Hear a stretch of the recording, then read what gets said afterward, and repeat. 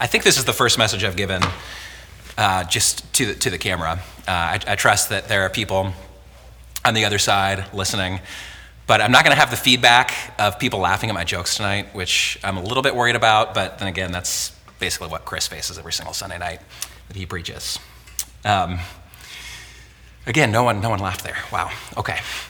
So last week we got into this series that we're calling Good Times, Everything is Awesome, based on 2 Timothy 3, 1-5. And I think this passage, Phil sent this scripture to Chris and I weeks ago, and man, the Lord just gripped my heart with it. I believe this is what God wants us to focus on and emphasize right now. Also getting our kingdom values from the Sermon on the Mount, Matthew 5-7. So we got into this last week, and I think noticed and learned a handful of things. Number one is that we can expect to see an increase in false teaching in the days leading up to Christ's return. This is the expectation that Jesus leaves us with. This is what the Apostle Paul, the Holy Spirit through the Apostle Paul shares with us, is that false teaching in the world and even in the church will increase in the days leading up to Christ's return. And we mentioned last week how this is different than the version of dominion theology or kingdom now theology that some of us have heard or learned or just kind of taken in emotionally, that says basically the church will have ever increasing influence in society and will usher in the second coming of Christ through our own victory. This is not really the picture that Jesus paints. It sounds awesome, but it's not really the picture that Jesus paints. So with this, Jesus shares with us and with the church in Matthew 24 that many people will turn away from the faith and will betray and hate each other. So this is not just people of the world growing more worldly.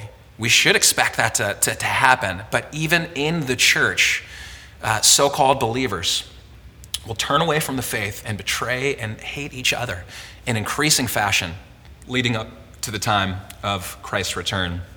The other thing we talked about last week is the new religion of our culture that I described as therapeutic, moralistic deism, and not a phrase that I coined, but am borrowing that from another.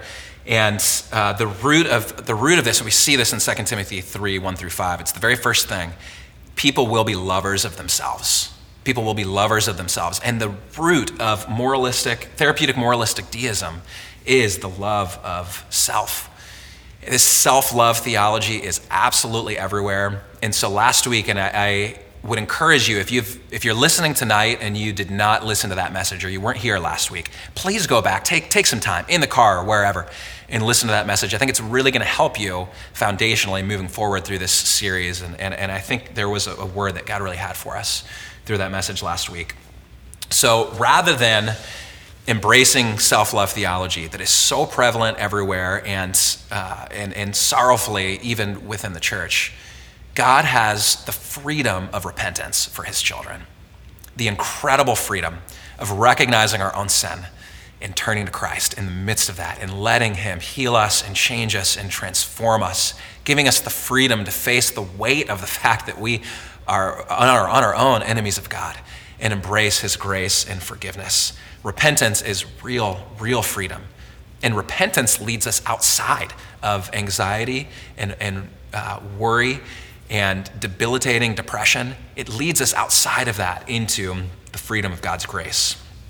Okay, I want to share with you Ephesians 4:28 as we start to get into the message tonight, but this is somewhat foundational still for the whole series. So Ephesians 4:28 says that anyone who has been stealing must steal no longer, but must work, doing something useful with their own hands, that they may have something to share with those in need.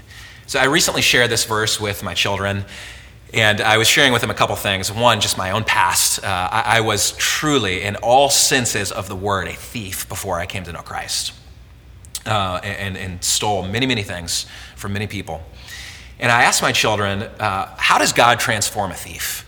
And I was wondering what their answer would be, and really they had no answer because one of them's 3 years old. But But as I begin to ask more questions, they kind of responded in the way I would expect most people to respond.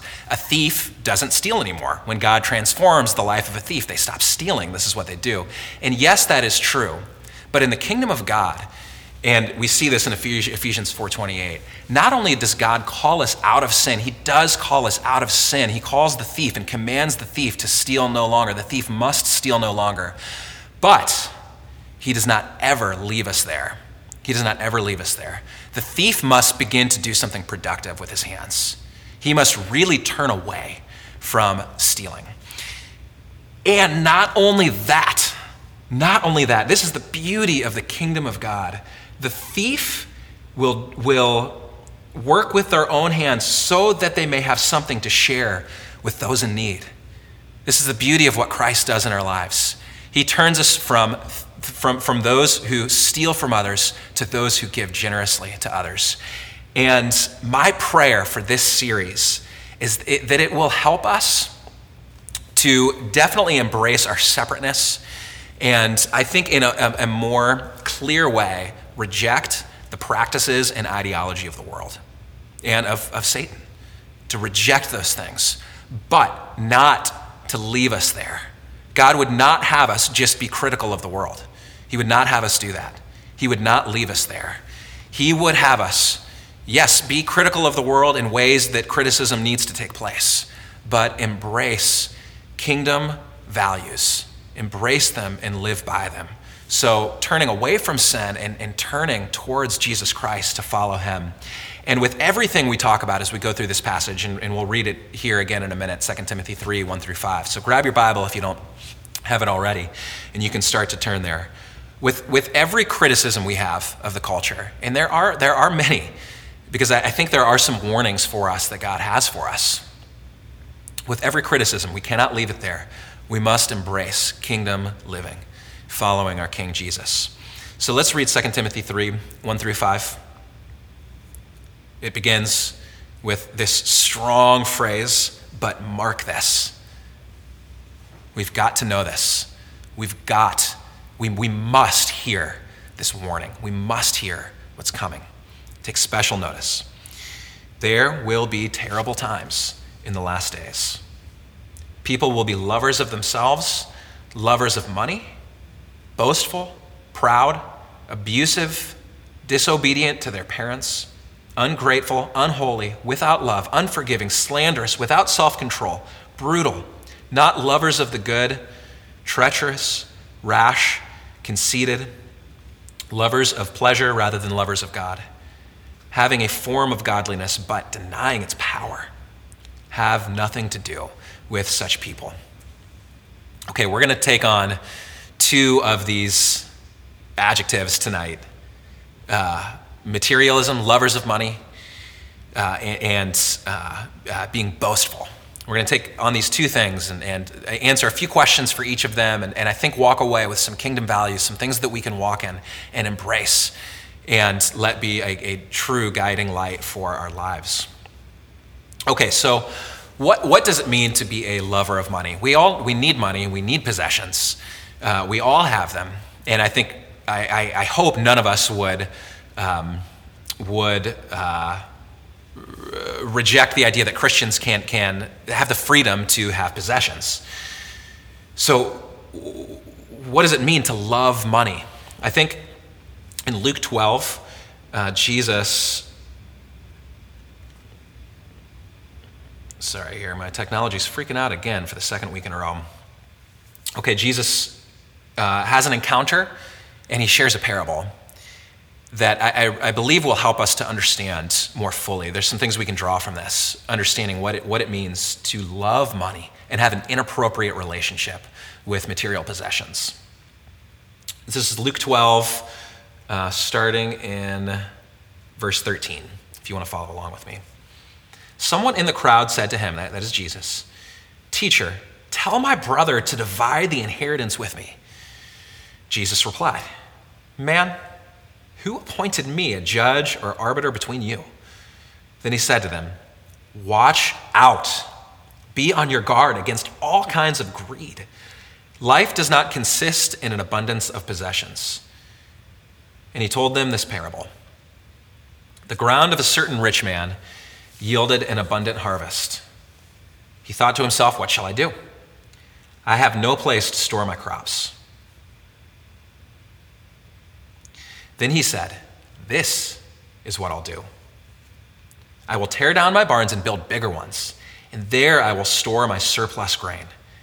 And I'll say to myself, you have plenty of grain laid up for many years. Take life easy, eat, drink, and be merry. But God said to him, you fool, this very night your life will be demanded from you. Then who will get what you have prepared for yourself? This is how it will be with whoever stores up things for themselves, but is not rich toward God. Okay, what do we learn about the love of money from this passage? I think the first thing that we can see is the love of money, and we see this in the situation that Jesus was speaking into. So we have the situation where the man comes up to Jesus and wants Jesus to rebuke his brother. Tell my brother what to do. I want my inheritance. The love of money wants what others have. It is covetous. It is greedy and it is covetous. It cannot celebrate the success of others unless that success is inferior to one's personal success. Like, I might be okay that you have $5 if I have 10. I might be okay that you have $10,000 if I have 20,000. And it goes on and on and on. This is the kind of self-destructive thinking, really, that's so destructive towards relationships that the love of money produces. Secondly, we see that love of money hoards for oneself. This is in the parable that Jesus tells to rebuke this man. The love of money hoards for oneself. It stores up for oneself. It is interested in oneself. It uses material goods for one's own self-gratification and preservation. It does not think of others. The love of money does not use resources for the good of others, certainly in no type of sacrificial way.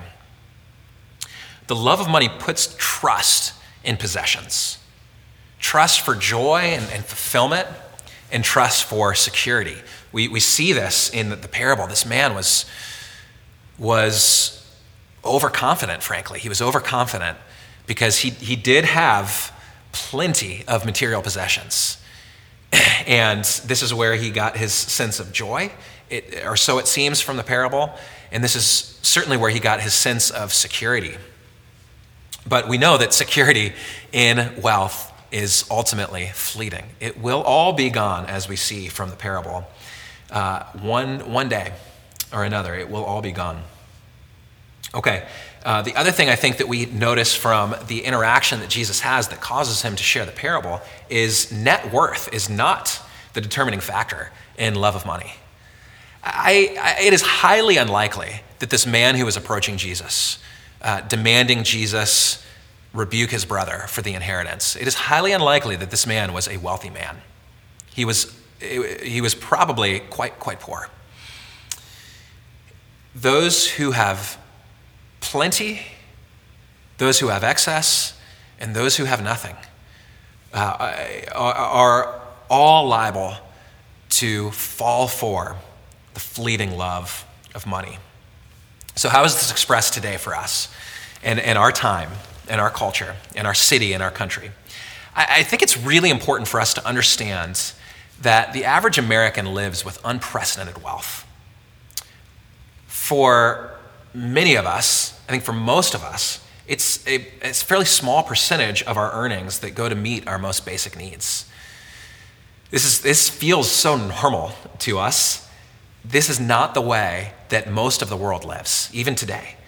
And it is certainly not the way that most human beings have lived throughout human history. Now, there are definitely Americans, and some of us listening, who we feel like outsiders to the prosperity in our country. But the fact is,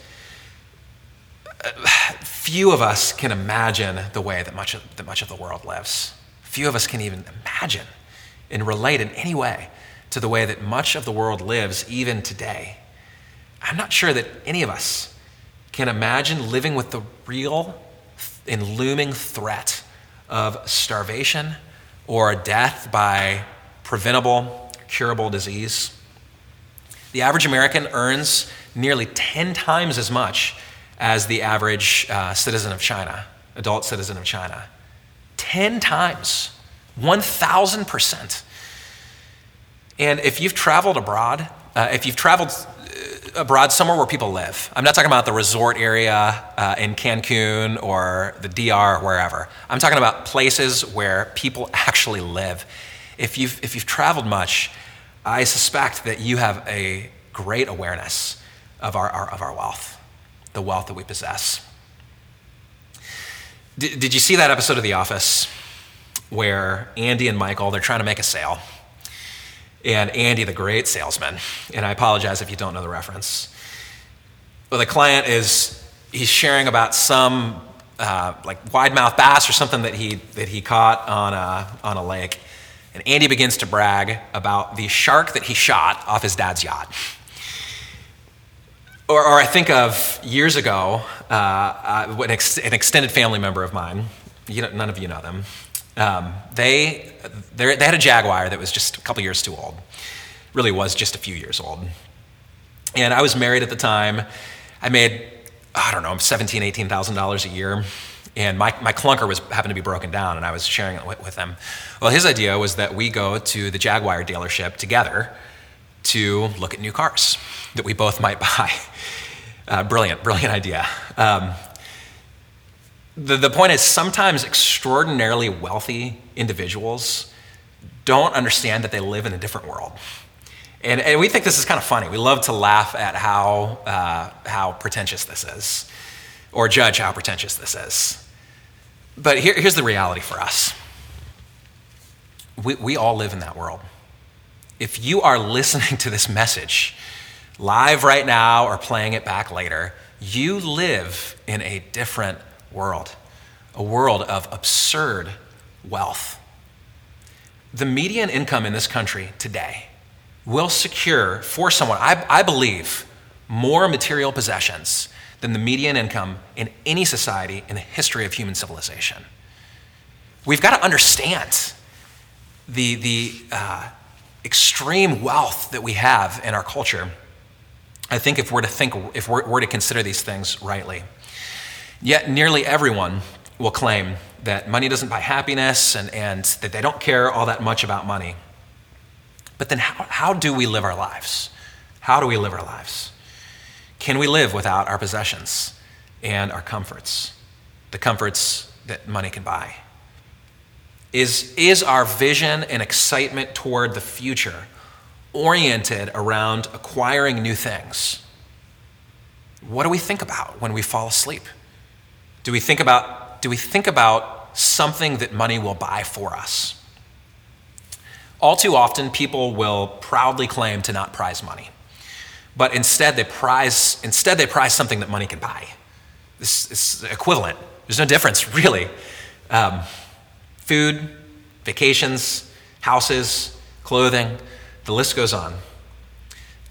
Many will claim freedom from the love of money, but their trust is in technology, their smartphone, or some other possession.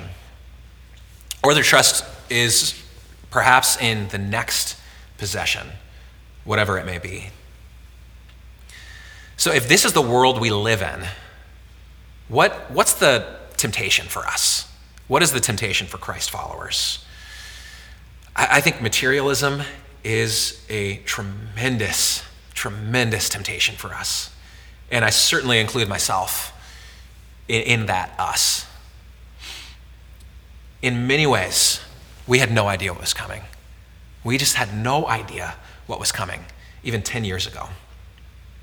All of the sudden, social media, smartphones, Amazon, everything changed like that. It just changed so quickly.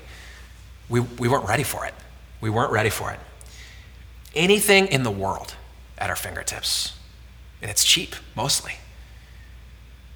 It's almost like all of us have won the lottery, And winning the lottery, if you didn't know, is more often than not an impetus for great suffering in someone's life.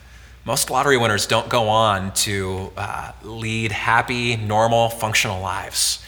They tend towards self-destruction. We just have so many temporal things. And the great temptation for us is to hold them in truth or practice higher than the things that last forever. None of us would say that a new pair of shoes is of greater significance than worshiping Christ. Obviously, we know that. We know that so clearly, but an important question for us to ask ourselves is, what are we meditating on? If the objects of our meditation are more often than not things that money can buy, we are probably struggling deeply with a love of money. Just consider that for yourself. What are the meditations of your heart? What are the things that you're most excited about when you look towards your future? When you think of the things that God is going to do in your life? Are they things that money can buy? Or are they things that will last forever? So what's the kingdom value, or what are the kingdom values here for us to embrace? So we don't just reject the love of money and the worship of material possessions. What would God have us embrace and live out? Matthew 6:33 and 34. Matthew 6:33 and 34. But seek first his kingdom and his righteousness, and all these things will be given to you as well. These things are our possessions that people need to live. All these things will be given to you as well. Therefore, do not worry about tomorrow, for tomorrow will worry about itself. Each day has enough trouble of its own. Seek first his kingdom. Seek first his kingdom. The kingdom of God is not a political kingdom, but it consists of the people of God following their King Jesus and living according to his commands. To seek first his kingdom means to put Christ's commands and his values at the top of our list. These are the non-negotiables in our lives. These are the things that we will not live without. We will not live without. These are the things that have eternal value, not just temporal value. Loving God through worship, through prayer, studying and meditating on the scriptures, unity and being an active fellowship. I mean, really living life, knowing where people are at, spurring one another on towards love and good deeds. It is simply just not enough. It is not enough for us to casually attend church when it's convenient. And I know it's been a struggle for the last 3, 4, 5 months, however long COVID's been going on. But I hope that through this season we have a greater appreciation of gathering together and in doing so at the cost of other things, at the cost of other engagements. We have got to spend time together.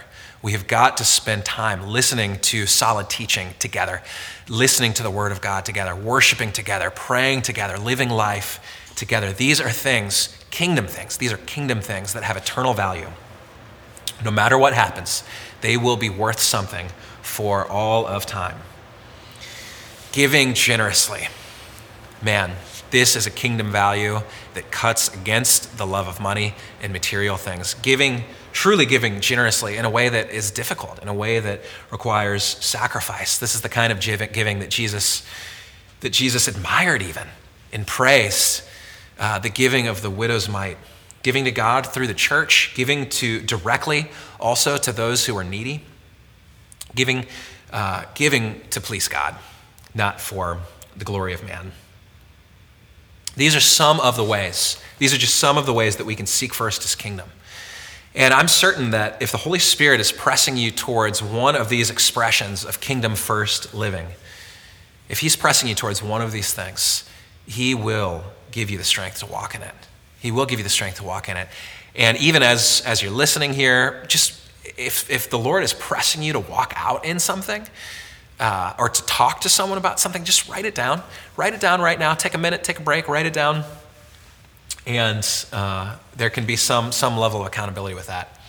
Okay, the second word here, this thing that we should expect to see in increasing measure, we should expect to see people being boastful. This is a worldly value, and it's rearing its head even in the church, boasting. And it falls squarely within our new cultural religion that has replaced nominal, lukewarm Christianity as the religion of the day. So what does it mean to be boastful? What does it mean? Matthew 6, 1 through 4, I think Jesus gives us a very clear picture of what it means to be boastful. So you can listen or read along with me in Matthew 6. Be careful not to practice your righteousness in front of others to be seen by them. If you do, you will have no reward from your Father in heaven. He does not care what we do if we do it to be seen by others. It is of no value.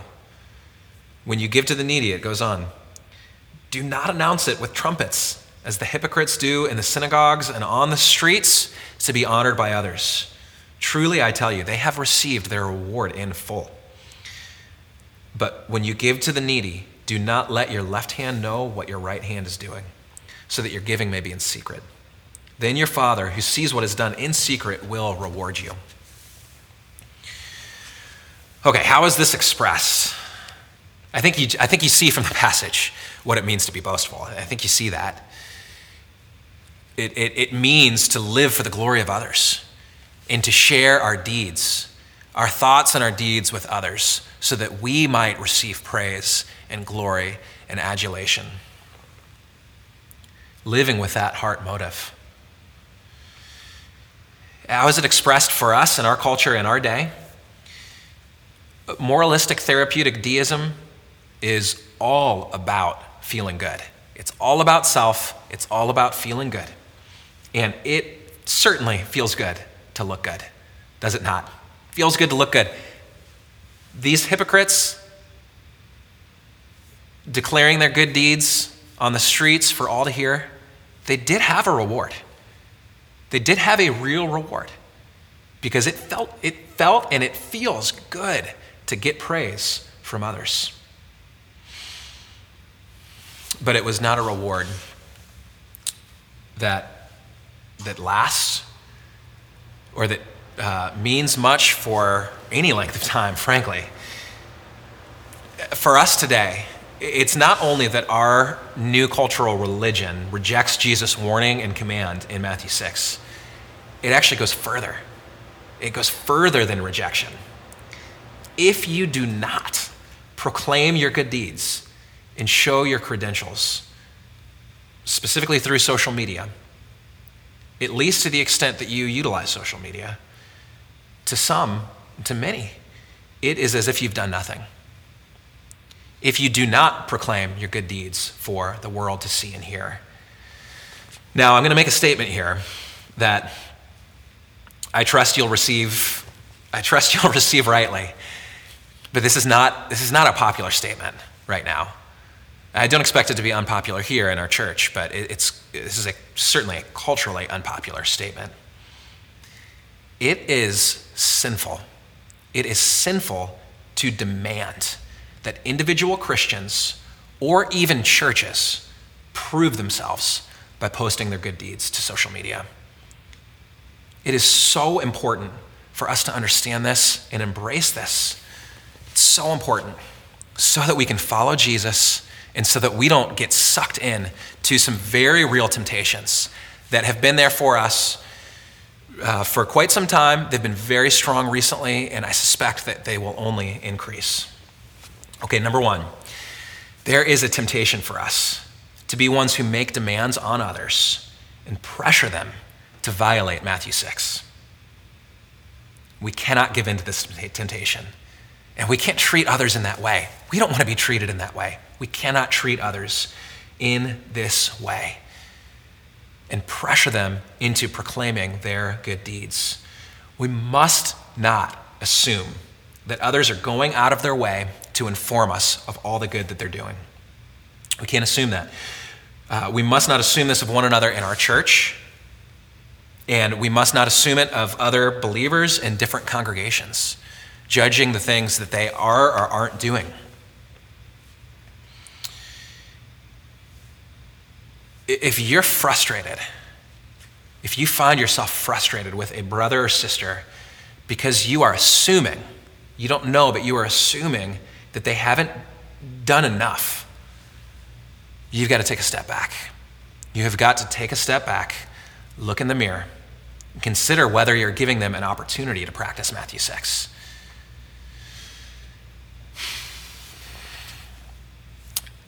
This has got to be our expectation. And I have found that in healthy, thriving churches, when the Spirit is moving and people are surrendered to Him, there are a tremendous number of secret good deeds. People never know who gives them this or that, or who helps them meet this or that need. They rarely, if ever, find out what is going on. And man, I want us to be that kind of church, but I'm tempted in the same way that you guys are. When's the last time you found yourself more motivated to share with someone that you prayed for them than you did to actually pray for them? When's the last time you found yourself motivated in that way? I know I have. That's a great indication that we are given to boastfulness. If we want to text someone and say, hey, brother, I'm praying for you, I know what you're going through. Now, certainly there's compassion in that. I think there's also compassion in that. We want people to know that we're thinking of them. But we might just want to look like we're people who pray.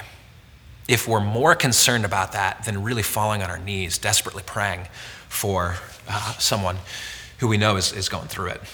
Okay, here's the second temptation. And I think this is more relevant for us. I think this is relevant for every single one of us.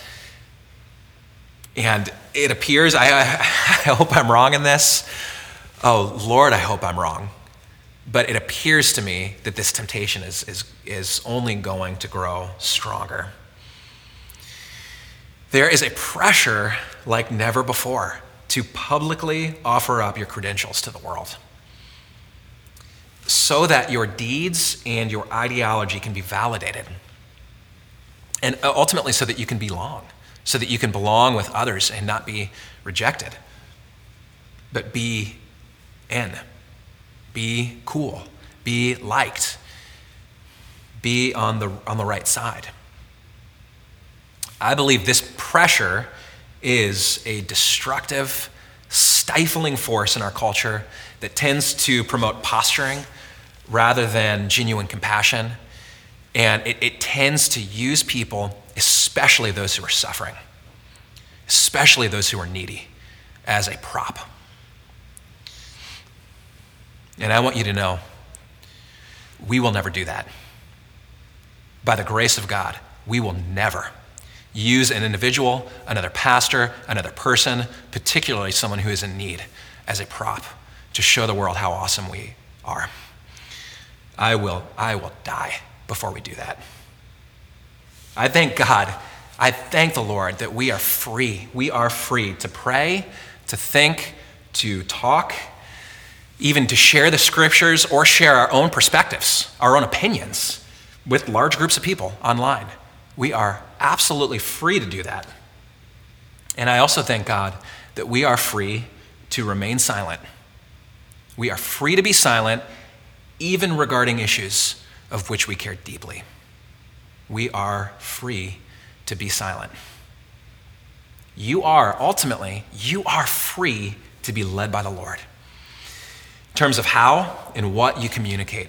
As long as that communication is Christ-like, is honoring, is loving, is good, is promoting righteousness and goodness in the church and in the world, you are free to follow Jesus Christ. Do not let anyone take away that freedom. Don't let anyone take away that freedom. If you're a business owner in my neighborhood, you will pay a significant price if you do not display the rainbow flag during the month of June. You're going to pay a price. There's a financial price for that. There's a price to your reputation for that, and really even beyond the month of June these days. And of course, as Christ followers, we reject what that flag has come to represent. We reject that. But imagine for a moment, I know this is maybe a little bit hard to imagine right now, but imagine for a moment that there was a pressure to hang the Christian flag. Now, did you know there was a Christian flag? There is a Christian flag. There's a Christian flag. It's like many Christian things, the graphics aren't that great. The style isn't that awesome. It's a navy blue background with a red cross. And if you are into that sort of thing, I think hanging the Christian flag would be a perfectly fine and wonderful thing to do. It'd be great to hang the Christian flag.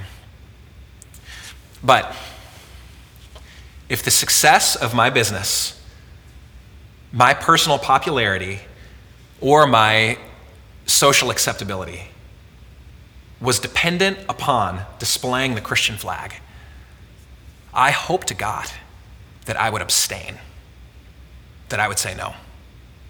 I'm not doing it. I'm not going to give in and be compelled to share even my Christian ideology.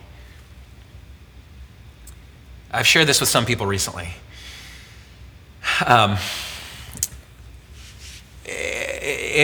again, this is hard to imagine, but if all of a sudden there was a social movement where individuals in churches were pressed to share their belief in the resurrection of Jesus Christ via social media, this is our most fundamental belief. It's the thing we hold most dear. It's most sacred to us. The physical bodily resurrection of Jesus Christ, his victory over death. All of our faith hangs on this. We make no bones about that. But if there was a social movement that existed like this, that in order to show or prove that you believe in the resurrection of Jesus, you have to speak in a certain way at a certain time, I hope to God that I would abstain. When people are compelled by social pressure to share their good deeds or their ideology via social media, no matter the cause, it does not matter how just or righteous or good or truthful the cause is. When people are compelled to share in this kind of way, it tends to produce rash, disingenuous, and oftentimes self-righteous social media activism. And this is at best, of little value. And I thank God, I thank the Lord, I'm so grateful that he leads us to sometimes he does lead us to speak quickly in a firm voice, even culturally. But I thank him that he often leads us to be slow to speak, to be loving, to be gracious, to be wise, to be firm. And I thank God that his choosing of us will never be swayed. It will never be swayed. He will always be faithful to us, even if the world hates us. Now, don't mistake what I'm saying. Do not mistake what I'm saying. We are free to participate and perhaps even lead and perhaps even be on the front lines of social movements towards true biblical justice and goodness. But we cannot allow ourselves to be led by social pressure. We can't do it. You can't do it. I cannot do it.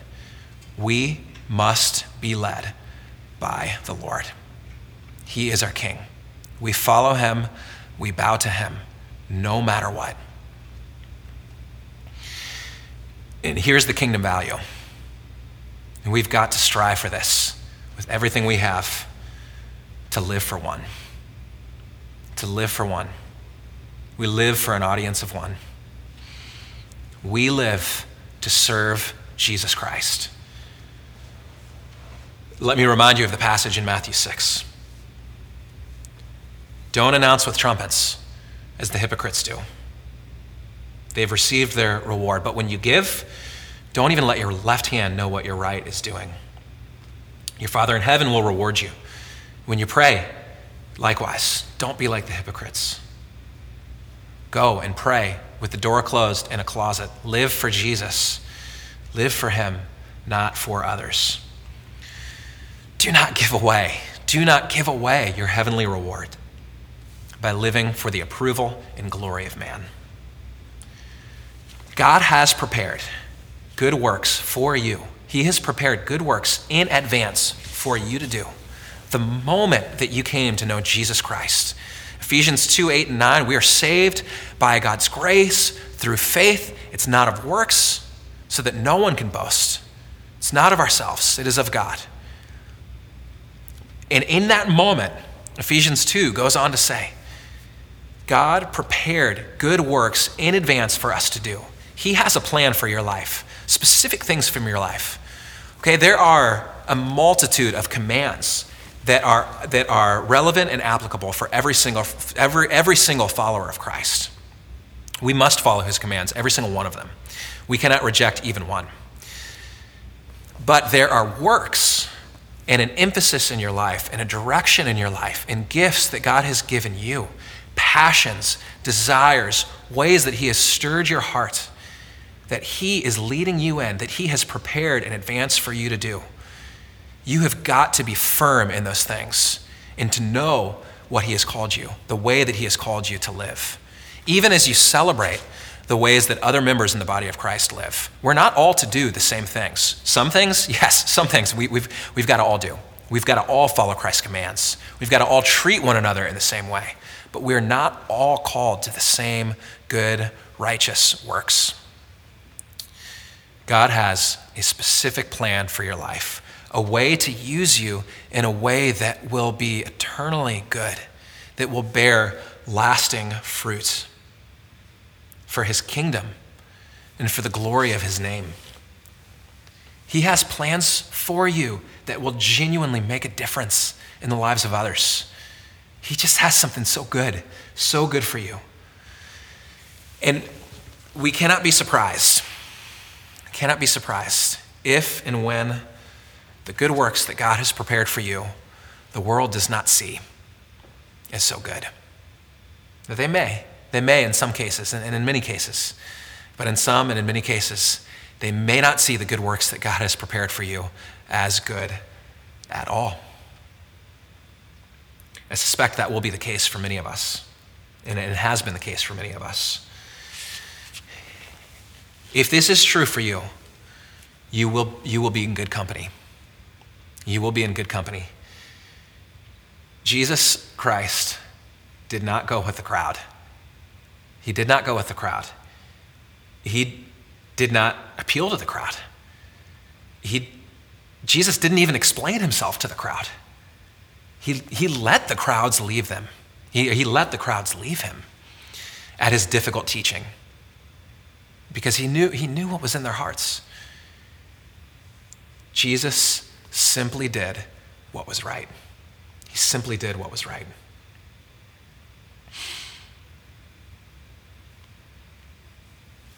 Jesus Christ served and he loved in a scandalous way. He spoke and he closed his mouth freely, following his Father, not following the world. And he was shaken neither by threat or adulation. Jesus Christ knew what he was to do, and he did it. Our calling from God must be strong. Must be strong. How has God called you to live your life? How has he called you to live and to speak and to serve him? What are the good deeds that he is leading you into? What are the good works that he has prepared in advance for you to do? Know what they are. Know what they are and walk boldly in them. Humbly, letting others speak into your life, letting others guide you, pleading with others to pray for you. But walk in those things to which God has called you boldly. We've got to pray in faith for revival. We've got to pray in faith for revival, that God would save our nation from self-destruction. But may he also prepare us to stand firm on his word and in his calling, no matter what the cost. May he prepare us to stand, to look to him, to serve him, and to live for that day when we will see him face to face. May he say to each one of us, "Well done, good and faithful servant." I know those are the words that I am longing to hear. What a glorious day it will be when we can hear those words from our King and our Savior. Amen? Amen. Would you pray with me? Lord, we pray that you would fill us with humility and confidence. Lord, confidence to stand firm in the calling that you've given us. Lord, would you give us freedom from the love of money, freedom from materialism.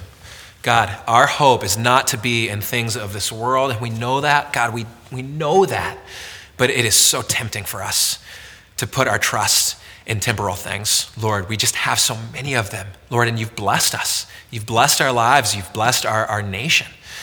God, we thank you for those blessings, and we pray that you would protect us from the trap of wealth and the trap of materialism, Lord, and help us to live for you and for things that have eternal worth and value, God. And we pray that you would give us freedom from pressure, Lord, and you would help us to live for an audience of one, to live for our King, Jesus Christ, to let others in, to be humble, Lord, to listen to others, to really listen well, Lord, to be open to rebuke and criticism, Lord. Pray that we would be so quick to receive criticism from others, Lord, but that we would do it with confidence, that at the end of the day, we will stand firm for our King, Jesus Christ, and we will never, by your grace, Lord, we will never abandon the kingdom values that you've given us, that we stand on, that our foundation is on, in your holy, awesome, sufficient, inerrant, beautiful word that you've blessed us with, Lord. We love you, and we pray in Jesus' holy name. Amen. Amen. Hey, miss seeing you guys in person tonight. Love you guys, and hopefully we'll be right here outside Linworth Road Church next Sunday night, 6 p.m. Bring a friend if you can, and we'll just keep getting in the Word and learning how to boldly and confidently follow our King, Jesus Christ, together. Amen.